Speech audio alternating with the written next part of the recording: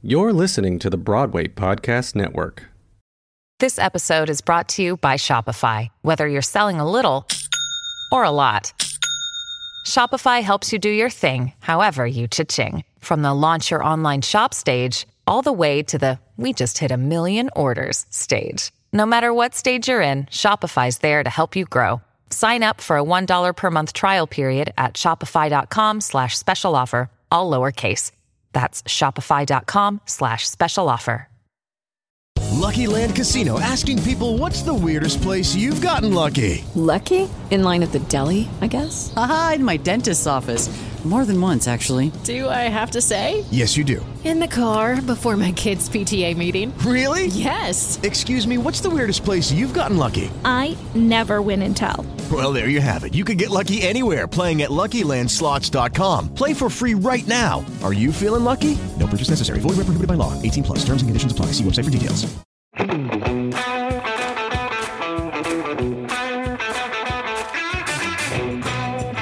Hello and welcome to the Break a Bat podcast, where baseball meets Broadway. An attempt to show that my two favorite mediums don't have to live in such separate worlds and maybe even break some stigmas.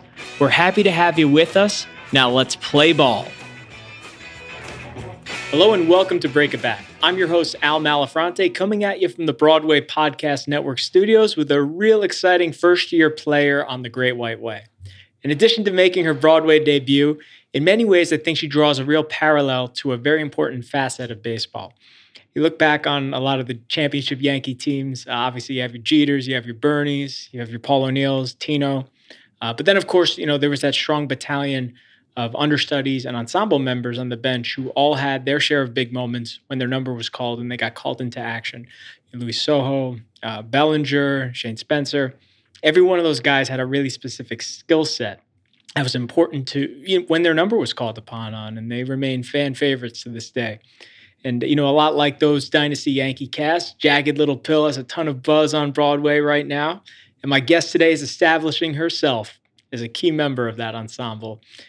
While it's her first go-around on a Broadway team, she's long been a staple of the New York City music scene. And we're happy to have her stepping up to the plate today. Now batting, Jane Bruce. What's up, Jane? Hey, thank you. So many good baseball Broadway puns. I'm so impressed. You know what? When you saw the drama masks on top of the baseball bat, like when you walked in, you knew you were in for something kind of different. Oh yeah. I'm into it. That's the only way I can really fathom baseball, probably, is if there's drama masks and costumes and theater speak involved. I was going to say, you're a music chick. You're familiar with a walk-up song, like when you come up to bat and whatnot? A little bit. They play it and you're like, do-do-do. Yeah, it's gets like you're walking excited. Up. What would pump you up to go up to hit? Oh, man. I'm like one of those weird indie kids who I get really fueled by Elliott Smith. Or Joni Mitchell, I'm like, yes, it fuels my soul. Classic rock stuff. Yeah, or just the more singer-songwriter, in your feelings kind of songs get me jazzed, opposed to oons, oons, oons. Yeah, so a little less egotistical than This Is Why I'm Hot, which is what A-Rod used for 10 years. Yeah, a little different from that. Now, you from Utah, tell me, what do you do as, someone who's trying to consume baseball there? Because there's no team. What do you do? Yeah, well, when I was growing up, I grew up in Ogden, Utah, and there were the Ogden Raptors, and they had their little tiny stadium, a few blocks away from where I lived, and we'd go every once in a while and watch, and I have fond memories, mostly of hot dogs and pretzels and, You weren't old enough to drink at that point because you left out beer. That's also kind of I know. important. Well, it's hard to drink in Utah. They don't make it easy. Is that and right? I got out before I really had to deal with it. What'd you do after you left Utah? Where'd you go? I went to University of Michigan. Okay. And majored in musical theater. I watched maybe 1.5 football games in total, if you spread them out by quarters that I watched, You did the 4-year program, correct? I did. Yeah. Listen, I got in there to those games when I could, but mostly it was, I think, about the before the game sort of activities. Oh, okay. The Eyebrows. Yeah. They serve hot dogs at those, so I know what you're getting at. They do. Yeah. And I went to school for musical theater, and then I moved here to the city 6.5 years ago or so. Were you a musician first, or you consider yourself an actress first? What was it like growing up in the Bruce household? Oh man, I The first show I did was in 5th grade. Our elementary school wrote an opera with our choir teacher. And we took this like Russian folktale storybook and worked with our choir teacher to quote unquote write songs, which I'm sure she mostly wrote. And we just gave ideas out. And I desperately wanted to be the lead. And the lead was a boy character. And I was told that we had to let the boys play the boy roles. And so I played like the River Princess. And I loved it. But afterwards I called every, community theater in the area, which was like 3. And I said, hi, are you having any auditions coming up for any shows? And also, do you cast according to gender? Because I was like, well, I feel like the best person should get the lead, and I should have gotten the lead. So I had a lot of chutzpah at that age, for sure. And I started doing all the shows and was kind of like the probably way too enthusiastic theater kid in my hometown, and went to a really awesome summer camp and where I learned about the different college programs that were good and auditioned for Michigan. And I'm still amazed to this day that I got to go there and had an amazing experience. And Your parents were big on the arts? they were very supportive, yeah. Yeah, they grew up in Iowa and Nebraska and just kind of ended up in Utah. And Utah is beautiful, don't get me wrong. I really loved growing up there, but they've been so supportive and always on board for my sister and I kind of following our dreams and passions and regardless of where they take us, And what did you come to New York straight from UMich? I did. And what was the original intention there? Just to get right onto Broadway? Because obviously you've taken kind of an unconventional path there, and it's obviously probably a little bit different than you envisioned. But what's it been like? Tell me about those early days. I also started playing guitar and writing music when I was in high school, and when I was in college, that was something that I kept cultivating. And coming to the city, I feel like one of my best qualities is my optimism, and sometimes it serves me and sometimes it doesn't, and I was so naive and so, hopeful, and I was like, oh, but I love the work, and I'm a good person, I have integrity, I have talent. Everyone my whole life told me that I was talented, so I'm going to be great. It's going to be so easy. And I think when I moved to the city, things don't always pan out exactly the way that you think they're going to. And I think that was absolutely a lesson that I had to learn as a human being and as an artist, and trusting that every experience that I had gave me something creatively for me to learn from and grow from, and not base my worth off of, the credits I had or how many Broadway shows I'd done or fancy auditions I'd had. You when life takes a turn in that way, you're forced to reflect on, okay, well, I have integrity and I'm kind to my friends and I have a great relationship with my family and I love what I do and I write songs about how I'm feeling that touch people. And, I'm glad that I hung in there. I can tell that you're wired as a very positive person. And I feel like when you deal with adversity like that at such a young age for the first time, I think it's almost becomes essential to survive it. And I mean, think about the disadvantage someone has, who isn't wired that way, who maybe is too competitive, someone who puts too much pressure on themselves. Sure. I'm sure that really helped you.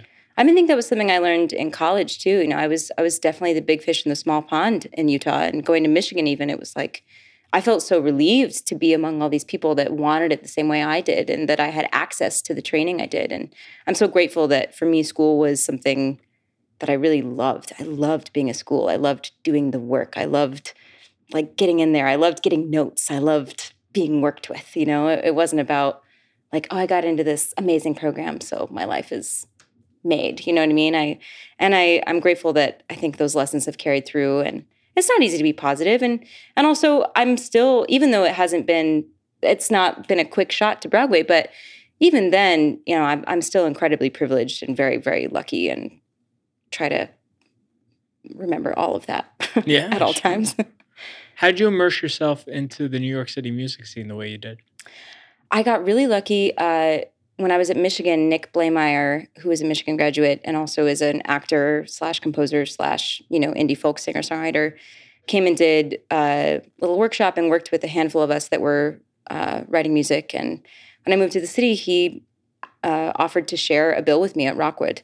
And so we split a set, and I invited my friends, and then I got in with people at Rockwood. And so then when I had some new material, I'd reach out and play a show at Stage 1, where the windows face the street and you see all the people walking by. And I just kind of kept saying yes to gigs when they'd come up. And I met this amazing collaborator who's now also my boyfriend, Elliot Heifetz, a couple years ago, playing music. We went to like a writers group together, which was another amazing thing that I kind of happened upon my first summer in the city. I ran into a guy I went to theater camp with, and he was like, oh, I work for Andrew Lippa for this writing group. You write music, right? You should come. And so I went to that. I met all these amazing composers, but also singer-songwriters, and that was a great networking opportunity. And I met Elia there, and he reached out and was like, I'm starting to kind of build my folk career, and I know you're building yours. Do you want to kind of team up and play shows together? And I also write musicals. We can kind of work on that together. Do you want to just,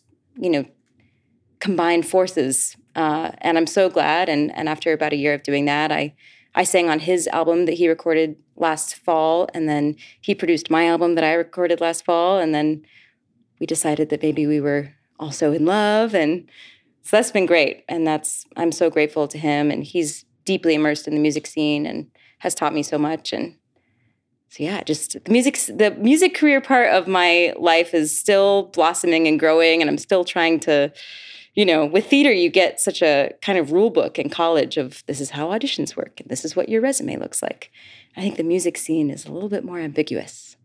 So I'm still trying to figure it out, find my place. With the Lucky Land Slots, you can get lucky just about anywhere. This is your captain speaking. We've got clear runway and the weather's fine, but we're just going to circle up here a while and get lucky. No, nothing like that. It's just these cash prizes add up quick. So I suggest you sit back, keep your tray table upright, and start getting lucky. Play for free at LuckyLandSlots.com. Are you feeling lucky? No purchase necessary. Void where prohibited by law. 18+ terms and conditions apply. See website for details. Hello, it is Ryan, and we could all use an extra bright spot in our day, couldn't we? Just to make up for things like sitting in traffic, doing the dishes, counting your steps, all the mundane stuff. That is why I'm such a big fan of Chumba Casino. Chumba Casino has all your favorite social casino-style games that you can play for free anytime, anywhere with daily bonuses. That should brighten your day a little. Actually, a lot. So sign up now at ChumbaCasino.com. That's ChumbaCasino.com. No purchase necessary. VGW Group. Void where prohibited by law. See terms and conditions. 18+. You mentioned that you have your 29th birthday coming up. You and I are around the same age. When we were growing up, you didn't have all these different mediums that you did, especially with like the social media and whatnot, and YouTube and everything like that. You could really put yourself out there a lot more, which it sounds like you certainly did, especially, kind of making yourself part of the fabric of, the New York City music scene. Now, one thing that I was going to ask you is, while you're doing all of this, were you still focused in the back of your mind, hey, I still want to make it on Broadway, I'm still going to audition? Oh, definitely. It's funny, actually. I run into a lot of friends from college who are like, oh, so you're doing theater again? And I'm like, I was always doing theater, actually. I just didn't maybe land a super huge job, but I was still going to all the auditions I could get into, and, very grateful for my agent at the time. And it's hard. I think everything works out how it's meant to. And I'm grateful now that I'm in a show that's so badass and rock and roll that is my identity, that people are like, oh, Jane, who's such a singer-songwriter, is in the Alanis Morissette show. That makes a lot of sense. I'm like, cool. That's cool. That's good with me. I'll take it. Did they come to you about auditioning, or did you get discovered on stage while you were doing your music? I actually was in a voice lesson. My voice teacher is a really awesome guy that I started going to a couple years ago, and I had gone in for the Bright Star musical, which is all like folk music for the tour. And I was like, oh my God, this feels like it's my job. And I just narrowly didn't get it, and, got the great feedback and that we loved you. But I was like, man, it's so hard. I feel like there's not a ton right now that I feel like I'm 100% right for, and I'm not quite getting in the room, and I don't know why. And he really came through, and he kind of put in a good word for me, and that's how I got in the room for Jagged Little Pill, and I'm so grateful. Broadway didn't happen as soon as you thought. However, you did some work with the other Josh Cohen. Tell us a little bit about how that came about. I did. I mean, one of the things that I've really cherished about my time in the city is I early on, upon moving, I started being an audition reader for Jeff Josselson, who's a wonderful casting director, and I was an audition reader for a project that he was casting, I guess, a little over a year ago. And it was this crazy Christmas Carol musical, like turned on its head, set in Ohio, very funny. And as the audition reader, I had to play tons of different people. And it was very funny and very quick. And the writers of that were also, one of the writers, Steve Rosen, was working on another musical called The Other Josh Cohen that shortly after was looking for a replacement. And because I'd been an audition reader, I got an appointment for that and had the pleasure of playing 20 characters, mostly Jewish, which is very funny because I am very not Jewish. I am the definition of a shiksa, I think. I got to be in that show for about 3 months. It was extraordinary, super fun. Alan's a big fan of that show. Oh, absolutely. I saw it a couple times. Oh, yeah. Neil Diamond, man. Well, it was interesting to me because the characters you played were all so completely different. It showed a huge range. It was really fun. I think, it's so interesting being an actor. I think, well, really anything you do, people see you as one thing and they're like, oh, okay, that's what you are. And they put you in a little box. And that was such an extraordinary experience because I got to really just be a comedian, for 3 months. And that was it. My own, it was a blast, a complete blast. And did it help you build confidence along the way? Definitely. I think when you're doing a comedy, as long as people are laughing and you're having a good time and your coworkers, your fellow actors are enjoying what you're doing and you have this rapport of, passing the ball, right? That's Sports. More basketball, but yeah. It's sportsy, though. You're in the ballpark. The ballpark. I love it. It's so satisfying. It's definitely rejuvenating creatively, I think, to be in something lighthearted and comedic and feel the energy of that. I think I said TV. Did I say TV show before, by the way? Okay, I didn't say. Okay, I've panicked to myself. So. I'm like, oh, yeah, but you also did the TV. I'm like, okay. I did have 2 lines on SVU last fall. That was a big deal. And I was like naked and screaming. My boyfriend's parents watched it and loved it. So we're good. That's when you know you've made it. Is that it for the first impression, huh? I think, that might have been before they'd met me and they watched my 2 lines and like naked sex scene on Law & Order SVU. And they still like me. I dated a girl once whose boyfriend was in, I think the story goes that the boyfriend was in a 2-man play and the other, like he had to sit downstage center in a chair and this other guy came up and just like stuck his hand down his pants and like was, pleasuring him in front of, and my girlfriend, she went with her parents to see her boyfriend at the time and that was lots of awkwardly fun. Yeah. Sometimes it's a weird thing. Being an actor, you got to do some funny things. I was going to say, have you ever been asked to do something on stage or screen that like made you uncomfortable? I did a show a few years ago that was a show that was very close to my heart. And there was a scene where it was like a Western sort of saloon thing. And I was wearing this big skirt. And, there was a moment where an actor was supposed to sort of tussle my skirt. And it, over time, he was a little bit method, and he was playing kind of an asshole character. And the skirt toss became a little bit of a butt grab, became a little bit of a, more intense thing. And that was a really painful experience. And that was before the Me Too movement and before a lot of those things came out, before Harvey Weinstein. And it taught me a lot. And so actually when we started Jagged Little Pill, I offered to be the equity deputy, which means that if anyone in the company in the ensemble feels that something is happening that is unethical in terms of the equity guidelines, they can come to me and I can go to equity directly or go to the creative team or stage management. And I felt very strongly about offering to be in that position so that I could support anyone that would go through anything remotely similar to what I did. And I'm happy to say that in Jagged Little Pill, we're the first musical to have an intimacy director who came and worked with us. It's this amazing woman, Claire. I was going to ask if it's Claire Warden. It is. It is. Yeah. And she worked on Slave Play, which her work in that is extraordinary. Mm-hmm. And having been in a room with her rehearsing, Jagged Little Pill certainly has some very sensitive, delicate moments. And one of the scenes that I'm involved in involves a fair amount of kind of groping and touching in a protest setting. And she is extraordinary, the way that she works with everyone in the room, that you all agree upon what the boundaries are and what you're comfortable with, and you tap in before you do it and you tap out when you're done so that you're able to leave the work at work and that it's not connected to any, that nothing that you're doing is going to bring up trauma for you in a way that you can't put away or that you can't do 8 times a week. And it's kind of an obtuse answer to your question, but I've never been asked to do anything I was uncomfortable with. And I'm grateful that in Jagged Little Pill, all of those delicate moments are handled with extreme care.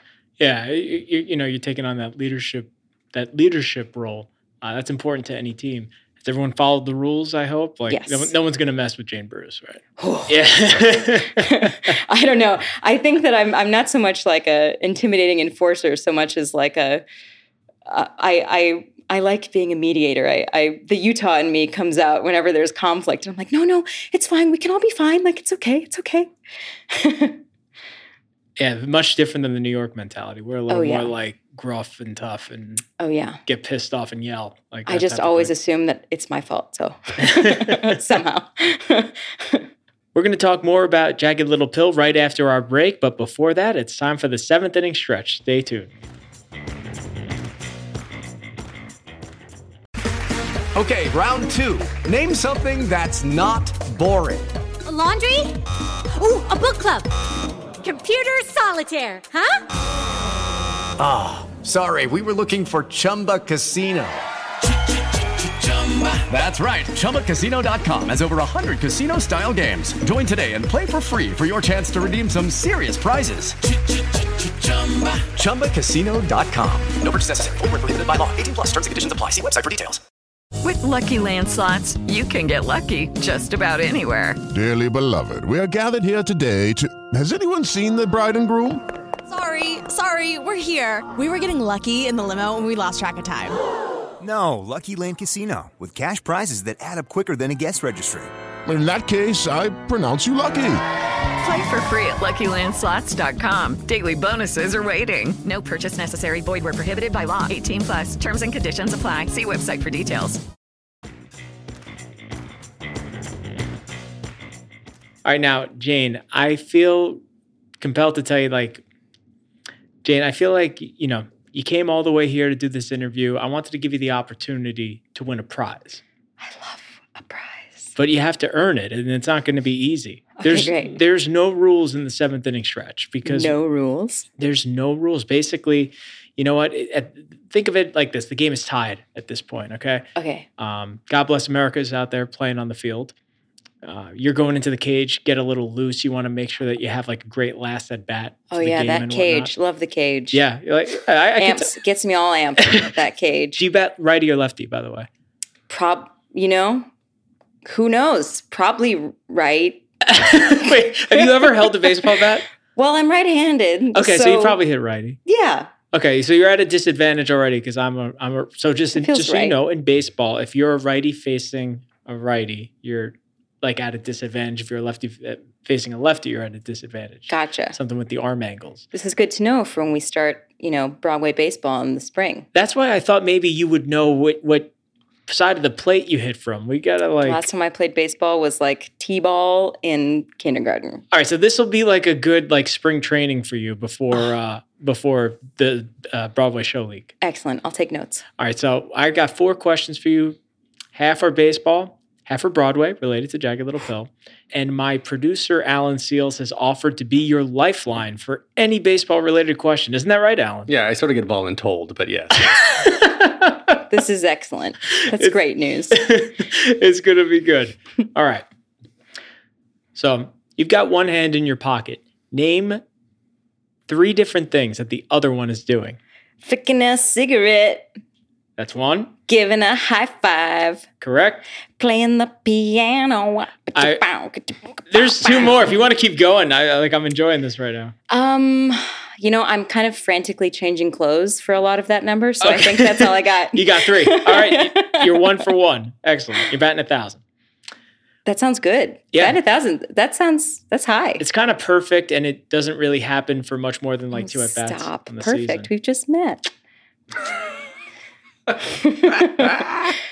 Also, that's another Jagged Little Pill song. But Oh, okay. I'm going to see the show in a few weeks, so I guess I'll have to find out for myself. Which of these All-Stars is not currently a member of the New York Yankees? Aroldis Chapman, Pete Alonso, Gleyber Torres, or DJ LeMahieu? What fun names, first of all. Which one, Chapman? Do you have to have a cool, fancy name to be in baseball? I mean, not really. Oh, you know, there's a Jay Bruce in baseball, by the way. Have you heard about this? I have heard about that. There's also a woman who's a famous glass blowing artist in Canada named Jane Bruce. And so I had to get a different website name because she had it. You like loosely heard of it. It's not like a common joke like, oh, Jay Bruce. I mean, because he played for the Mets for a little while, by the way. Like that wasn't like a thing that came up a lot in New York? Not so much. Until you came here. It is. I showed the roster of guests like for our upcoming shows to the Katzman brothers, and they're like, how the hell did you get Jay Bruce? He's on Seattle now. I'm like, no. God. Jane Bruce. That's so funny. I'm honored. Yeah, that's me, Jay Bruce. Baseball's great. I love it. As much as I love your spirit, I'm not going to give you the point unless you try to guess the answer to that question. Can I use my lifeline? Absolutely. What were the question? The choices? We got a little off base. Yeah, that's true. Which of these All-Stars is not currently a member of the New York Yankees? Aroldis Chapman, Pete Alonso. That one. Good call. Wow. Did you know he won the home run derby, first Met since Darryl Strawberry to win it this summer? Sounds great. Yeah. He's not a Yankee. And he's on the Mets. The Mets, right. I should have actually given you the option of like whether or not you wanted to use that answer that the lifeline provided, because I wanted to see if you would have taken it, but I could tell you just kind of you don't know. Not at all. Finish that lyric. Throw it down. Oh my gosh. Alan, you can only help with the baseball questions. Okay. Oh my gosh. This is from You Learn. I can hear Catherine Gallagher. I know it's from You Learn, and I can hear Catherine Gallagher singing it. And then this next part is sung by Derek Klena in the soundtrack. Oh my gosh. Throw it down. Oh my gosh, who am I? Are you in the show? I'm kidding. I want to say What a Jagged Little Pill, but that's not it. That's Swallow It Down. Wow. All right, I kind of want to give you the prize, so I'm going to give you another option for that same song. Okay. I knew we were fast friends. Right? Okay. Absolutely. Hold it up to the rays. You wait and see when the smoke clears. I was hoping you would do that. That's like one of my favorite lines in the song. Oh, yeah. Just got to get this last one right. Okay? And it's not that hard. But it's a baseball thing. It is a baseball thing. It's going to be fine. Fine. What do you call a performance in a baseball game when a pitcher allows no hits? A no-hitter. That is correct. Are you serious? That is the correct answer. Wow. University of Michigan, man. That's called an education. You went to like one football game in like 4 years. No, but it was a good school, you know? Yeah. The Harvard of the Midwest, they say. It is one of the best musical theater. My deductive reasoning got there. You did it. Well, I'm going to give you this prize. I'm honored. And this is going to immerse you into the baseball and Broadway fan base. Oh, I love prizes. It is the first Break a Bat long sleeve t-shirt. You got the logo on the back. And then you have Aroldis Chapman's number on the front. He's kind of like our mascot. Aroldis Chapman. They call him the Cuban Missile. Ooh. He throws like 105 miles an hour. That sounds cool. Yeah, and he's a big theater fan. I mean, he's kind of involuntarily our mascot, so I hope I love it. Well, thank you. I love a long sleeve tee. Yeah. I love to represent my friends. It's a prize, you know. Yes, as you walk, and I love a prize. You don't walk out of here empty-handed. Oh, wow. So tell us a little bit about what's going on over at Jagged Little Pill. Take me through the whole experience. What's it been like? It's been extraordinary. I feel unbelievably grateful to be making my debut in a show that is so topical and important, and it asks such bold emotional, vulnerable questions of anyone who sees it. And I think it's so special because, there are so many artists who you could take their canon of music and say, oh, this could be a musical. But Alanis Morissette's music is so deeply emotional. And there's so many stories in the songs that she's written. And I think that Diablo Cody has, very different from a lot of jukebox musicals, this is an original story created from what was already in Alanis's music. And I think that that's extraordinary. And when you see the show, it feels like every song was written for these characters and written for the moments in the show. And it's so cool. And the thing Alanis wrote in the liner notes for the album when it comes out that kind of the musical is about, and this moved me profoundly, all about the space between vulnerability and power. And exploring that. And that's what the show is all about, is, looking in the mirror at yourself and really accepting that no one is perfect and that that's okay. And that the journey to being, a full human being and being able to love yourself and those around you is hard work. And I think the show has taught me so many lessons. Everyone in the company has challenged me and made me a better person and a better activist and a better artist. And Diane Paulus is completely brilliant. Tom Kitt's arrangements are extraordinary. Elizabeth Stanley I refer to her as my queen of all things. She's like unbelievably graceful, and all I can hope in my career is to be able to do the kind of work that she's doing in the show. And it's a true gift. Very grateful. What was it like going on stage at the Broadhurst Theater for the first time? Man, wild, bananas. We had a lot of fans out of town, and that was also a new experience to be in something where, at the end of the show, there's a line of people who want your autograph and want your picture, and that's also so humbling,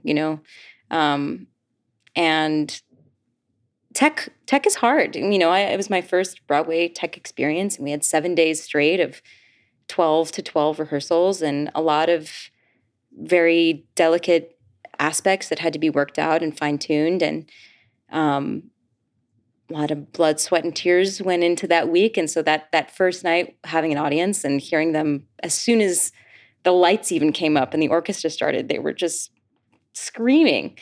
And that was an incredible feeling to know that all of the hard work we've put in. And I think everyone in the company, top to bottom, has given so much of themselves and their own stories and their own experiences, their own hearts and souls to the piece that it's extremely gratifying to see how much it means to people.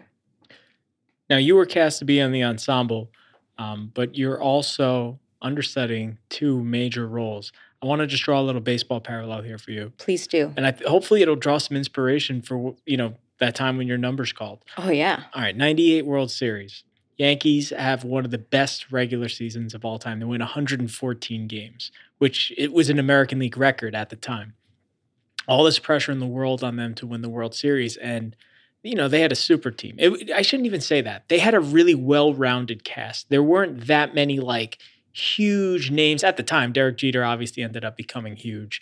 Mariano Rivera, he was the closer. But you familiar with Darryl Strawberry by any chance? Strawberry? I love strawberries. Alan, you know Darryl Strawberry. I know that. Yeah. From your video game. Yeah. Yes, actually. I had his card when I was in high school. Is that the right time? 20 years ago? You know what? Yeah, his last season was 1999. So that makes sense. Yeah. It's exactly 20 years ago now. There you go. See? Wow. So Darryl Strawberry was the left fielder for the Yankees. And he got diagnosed with colon cancer, right before the World Series started. So the Yankees called on Ricky Leday. And Ricky Leday was, he was a rookie. He was making his debut in the major leagues. And I'll never forget, I was all of 8 years old, but Joe Buck, who was broadcasting the game, kind of said, Ricky Leday, of all people, being the one to start game one of the 98 World Series for a team that won 114 games. He was as, what's the expression? Green. What's that expression? Green as a, when you're very green, when you're raw. Green as green is not a pickle. Green is a gourd? Grass. Green is it's something like when you're very... Green is a gourd, right? Is that it? Like, when you're like kind of like a deer in the headlights. Let's just use that. Gotcha. Let me get off the Love it. color scheme thing. It's fine. Green's a great color. It is a great color. And it'll do fine. You got the reference? Yeah. You do? Do I? Kermit being green? Oh, yeah. I'm with you. So anyway, Ricky Leday. What happens with Ricky Leday? First World Series at bat. He doubles in 2 runs to give the Yankees a 2-0 lead. He ends up batting .600 in the World Series, which at the time was the 3rd highest batting average for any Yankee in the World Series behind Babe Ruth. Oh, yeah. You saw The Sandlot, so I hope... I know Babe Ruth. You know Babe Ruth, so you know he's like Great the best. candy bar, too. Yes, Love it. That is a good one. That means you've really made it, probably, if you get a candy bar named after you. So Yeah, one can only dream. They don't do that much, actually, in baseball. They have to be like cream of the crop. But anyway, Leday was trailing only Ruth and Lou Gehrig for the highest World Series batting average. And, a lot of what he talked about as far as the success goes for visualizing himself in that moment. What do you do to visualize yourself in the moment, when your numbers call to, take on, not only MJ, but you're also taking on Bella as well. Mm-hmm. What do you do? I think, I have the advantage of having also understudied Bella in the out-of-town tryout. So I did never go on for Catherine, but I was familiar with the role and already sort of immersed in it, which I'm really grateful for going into this run. And of course, also taking on MJ is a huge undertaking and very daunting. She really carries the show, and her arc is really emotional and devastating in a lot of ways, and also funny. It's not just about being emotional; it's also about really being able to land the comedic moments that Diablo has written into the script. And I think part of it's being prepared. They say that to be a master of anything, it's 10,000 hours. And I think a lot of it is trusting that I've put in the work and that I'm ready, and also knowing that I can't recreate what Elizabeth or Catherine does. They're both extraordinary artists and women and actors and musicians in their own right, and I have the opportunity and the gift of being able to do my own rendition in those moments, and allowing that and not putting the pressure on myself to try and recreate someone else's performance or, so much of the show, everyone is bringing themselves to it in such a deep way that I think in those moments it's trusting the work and trusting bringing my own heart to it. Do you take batting practice, putting your own spin on it? Are you sitting in the clubhouse, reading lines as, this is the Jane Bruce spin that I want to put on this right now? Yeah, and I think it's a balance, right? Because you also can't be so different from you can't change the rhythm of the show in the sense that it's going to affect any of the actors around you or the pacing of the show. And but yeah, I think it's a delicate balance, but a good one. It's an exciting one. It feels, I like a challenge, and it certainly is that. And this is is it everything that you hope Broadway would be? Yeah, I think any dream that you have, I have been wanting to be, that little elementary school musical that we did was when I was in 5th grade. So it's been over 20 years that I've been desperately wanting this. And it's both everything I wanted and also different in a lot of ways. I'm dancing, which is not necessarily a thing that I would have said was top of my skill set. Are you getting better, though? Yeah. Well, I'm grateful that now I've been doing these particular dance moves now for a couple years. So now I got it. But it's certainly very physically taxing. And the ensemble, we're more of a Greek chorus. We're sort of on stage supporting all the leads as they're working through their own issues. And we kind of come on stage and support them in those moments. So we're in a lot of the show, and I have some really fun features. I play a lot of awful white ladies who don't know any better about what they're saying and how they're behaving, which is funny. And it's challenging, which I expected it to be, and it's fulfilling, which I hoped it would be. And I'm so excited. I'm so grateful. I'm really grateful that I'm having the experience now, being someone who I feel like I know who I am, and I'm a little more grown up, and I think I can recognize things in myself and in the world around me more clearly than you're able to when you move to the city at 22 and you think you know everything, but actually you really don't. And I'm really exceptionally grateful that I'm having this experience now and excited to see what doors it opens for me in the future. Have mom and dad got their tickets yet? Oh, yeah. Oh, yeah. Kate and Steve Bruce are going to be there. Can't wait. My mom's coming to opening night. And I joke that my boyfriend's probably the only person who might be as enthusiastic as she is about excitement for me in this moment. So after the first preview, my boyfriend Elliot came, and in the morning, I woke up to him already awake looking at me saying, like, my girlfriend is so amazing. She's on Broadway. She's so beautiful and talented. That's like a very behind-the-scenes story, by the way. It was very funny. Well, and I woke up and I was like, hey, honey. He's like, sorry, I didn't mean to wake you up. You're just amazing. And I'm like, thank you, but I needed a few more hours of sleep, and then we'll talk again. But thank you. I love you. Now you're on that 8 shows a week schedule. A little different, right? Yeah. It's wild. It's definitely an adjustment. You know, I think the only other time I've truly done 8 shows a week for a long stretch was at ART for the out-of-town tryout. And no matter how much you tell yourself for years and years that, like, yeah, I can do it. I'm ready. I'm going to love it. It's hard. It's really hard. I mean, Josh Cohen was also 8 shows a week in the city. And that was certainly challenging in its own right as well. That was, 95 minutes of nonstop costume changes, character switching, instrument playing, So I'm so grateful I had that experience to sort of prime me for what this was going to be.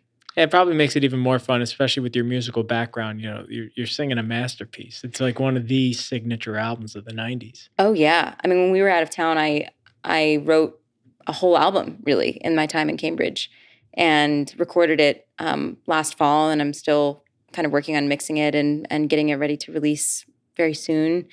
And really being immersed in Alanis' music has had a huge impact on my own writing. And I went to the Johnny Mercer Songwriters Project this last summer, which is an amazing week-long program run by Andrew Lippa and Craig Carnelia and some other really extraordinary teachers. And it was all about diving into your lyrics even more and diving into musical structure. And I think it challenged me as a songwriter even more. And I don't think I would have even been like ready for that experience had I not been exposed to all the things that Alanis taught me by being in her show and surrounded by her music every day. Tell us what you have coming up on the music front. So the album I recorded last year, I think those songs are going to be coming out in the very, very near future. I'm also being commissioned by South Coast Repertory to write a musical this year, which is really exciting. And it's still in flux of exactly what that's going to be, but I think it's going to be a lot about my own kind of experience as a woman dealing with the really sometimes nasty thoughts you have about your own body, even though you're inside of it, and kind of trying to dissect where that comes from. Is it nature, nurture, society, and how that relates to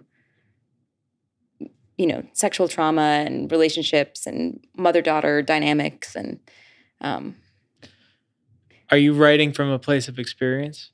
Yeah. I when I was approached by David Ivers, who's the artistic director, who I also met from being an audition reader, actually, so grateful for my audition reading experiences. And he called me up and he was like, do you want to write a musical? And I said, well, that's the scariest thing that I can think of. So yeah, sure. Let's go.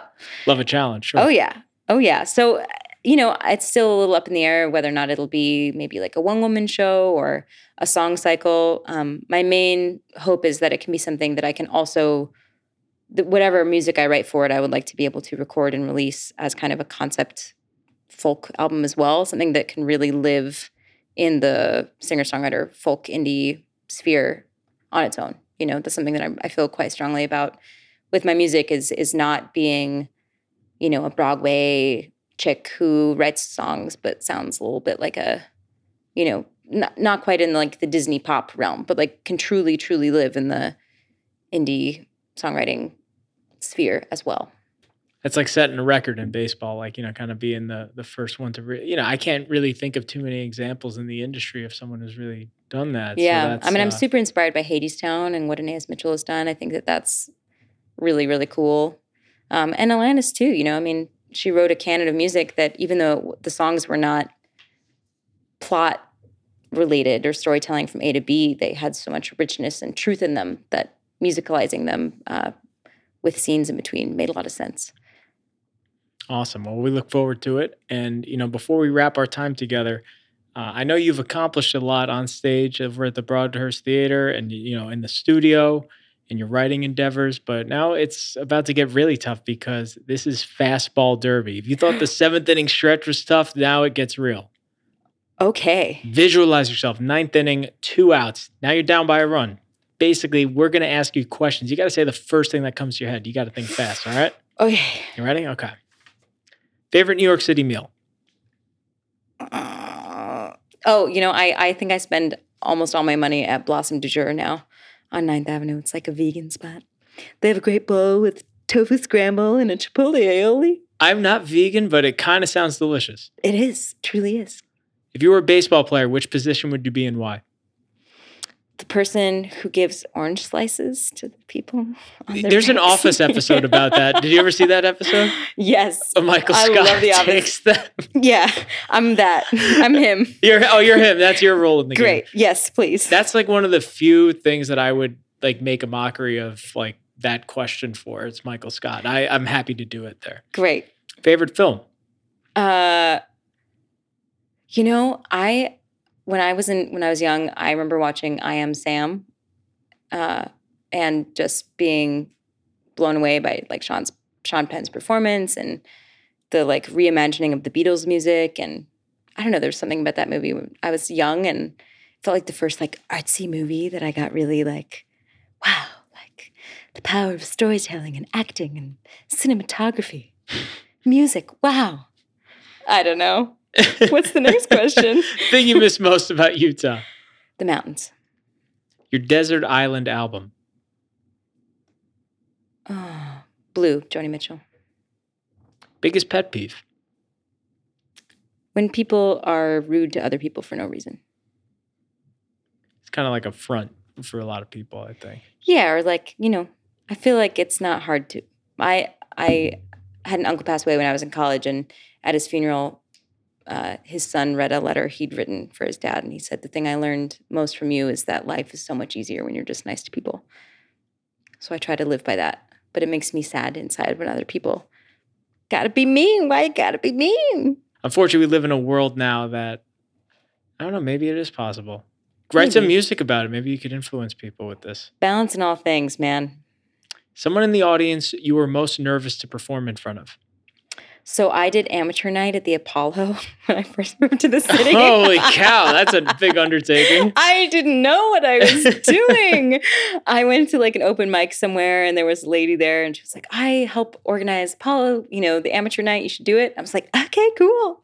And I think it was my first summer in the city and I played a song that I'd written and it was really cool. Like the band that they had, backed me up and took my demo and like learned all these parts and it was amazing. But I just didn't understand. And they announced before you go on, like where you're from. And everyone was like, so-and-so from Brooklyn, so-and-so from Queens. And it was like Jane Bruce from Ogden, Utah. And I think I was even first. And they have a thing there where if the audience will boo you if they don't like you. And then like a tap dancer of death comes and tap dances you off the stage. And there were these two ladies in the front who were doing this like hand gesture and it looked like they were really into it. And then I realized that they were saying like, get off the stage. Oh my God. So I almost got killed and cut, but I didn't. I survived, but wow, what a memory. That was terrifying. That was the most scared I've ever been, for sure. As optimistic as you are, that's like quite a big undertaking, like right upon coming here, I got to say. I think it was probably just naive. I just probably didn't know. I didn't know. Proudest moment of your career? Oh, man. I think probably the first preview for Jagged Little Pill, my technical Broadway debut, that was a really proud night. And the amount of love I received from friends and family and fans and people I hadn't heard from in a long time, people I did community theater with back in Utah who reached out to remind me of what a, bright-eyed kid I was growing up, and that was really special. And lastly, best piece of advice anyone ever gave you? I think you have to trust that everything is happening the way that it's meant to, and that even if something feels like it's really shitty, that there's a lesson in it to learn. I think a lot of times as actors and performers, or really anyone in any realm where, your success is measured by, your output in some way, it can, I think that it's really easy to feel a pressure about needing to be perfect or needing to maintain a certain sheen about how you do everything. And I think that the best quality a person can have is a desire to always learn and grow. I think the second that you feel like that you're nailing it and that you're fierce and, everyone's lucky to have you in the room, then you're not going to keep growing. You're going to stop learning. And then, that's a bummer. Learning's fun. Pretty appropriate that that's the last song of Jagged Little Pill, too.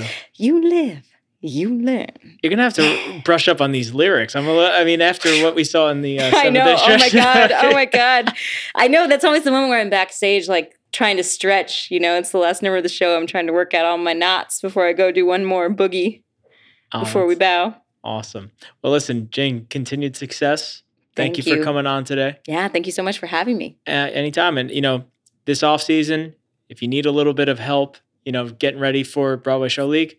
Thank you. Just ask Alan. Great. My lifeline.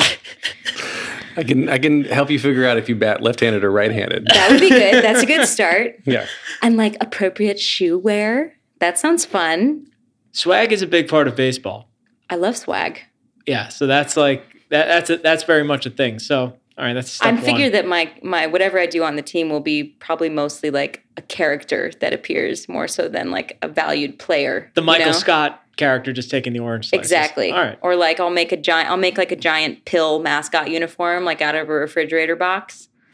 That sounds like what I want to do. Oh, okay. The mascot. That's probably pour Gatorade on everybody. Yeah. All the time. Okay. Or one of the catchers way in the outfield doing cartwheels and picking daisies. A catcher way. All right, the catcher's by home plate, by the way. But gotcha. we'll brush up on this. We're going to brush up on this later. Oh, good stuff, Jane. This is Al Malafronte signing off for the Broadway Podcast Network and Break a Bat. We'll see you next time. Thanks for listening to Break a Bat. This is produced by the fine folks at the Broadway Podcast Network. Visit and subscribe at bpn.fm/breakabat. You can find me online at break_a_bat_podcast. And you can also find the Broadway Podcast Network on Instagram at Broadway Podcast Network. It's been so great having you here with us today, and we'll see you next time.